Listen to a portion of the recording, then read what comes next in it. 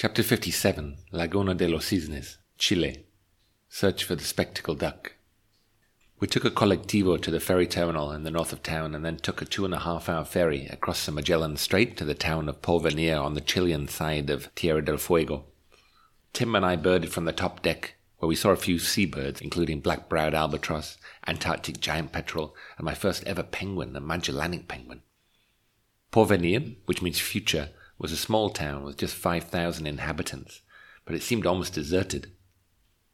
We walked backwards and forwards along the same street before finding a cheap room in a hotel run by a little old lady. We had a walk around town which didn't take very long.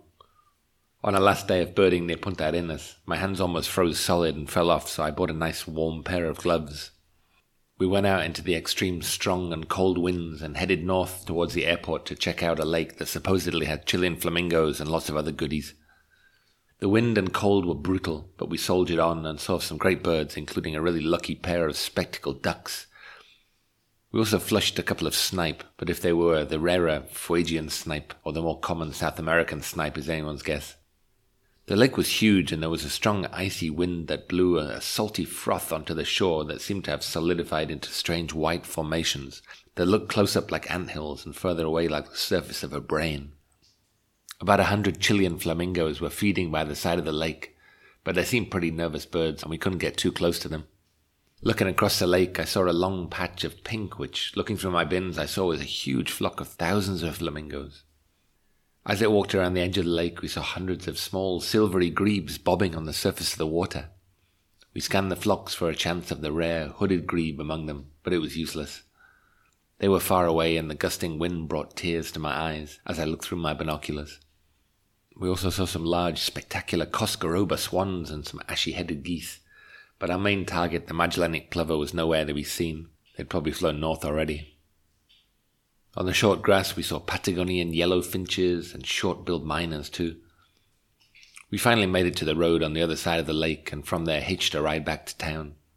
We were absolutely frozen, cold right through to the bone.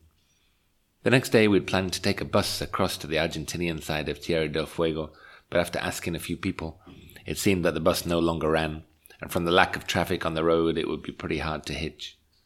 We weren't allowed to use the kitchen, but the nice lady gave us a flask of water and we warmed ourselves with hot coffees. For a change we went out for dinner with Tim, but regretted it. We had to watch him tuck into a nice juicy steak while we ate some scrawny sandwiches. The next day we had a harebrained scheme of trying to hitch to the border town of San Sebastian, just 130 kilometers away. It didn't seem too difficult on paper, but in reality, I don't think people really leave this town by road.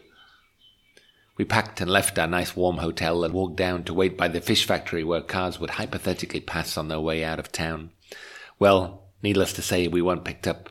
I think only one of the cars that passed us was going any distance and it was full. Apart from freezing ourselves to the bone, I did manage to see some Chilean skuas arguing over scraps on the waterfront. Before heading to the ferry terminal, we went for a coffee to warm ourselves up in the Hotel Croatia. About half of the people in this town are of Croatian descent. The boat ride back to Punta Arenas wasn't as good as the way there for sea watching, but I did see a tiny speck flying straight across the sea, which Tim assured me was a Magellanic diving petrel, a tiny little seabird.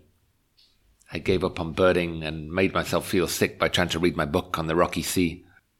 We were soon back at the same hostel as before in Punta Arenas and went to buy tickets to Rio Grande on the Argentinian side of Tierra del Fuego for the next day.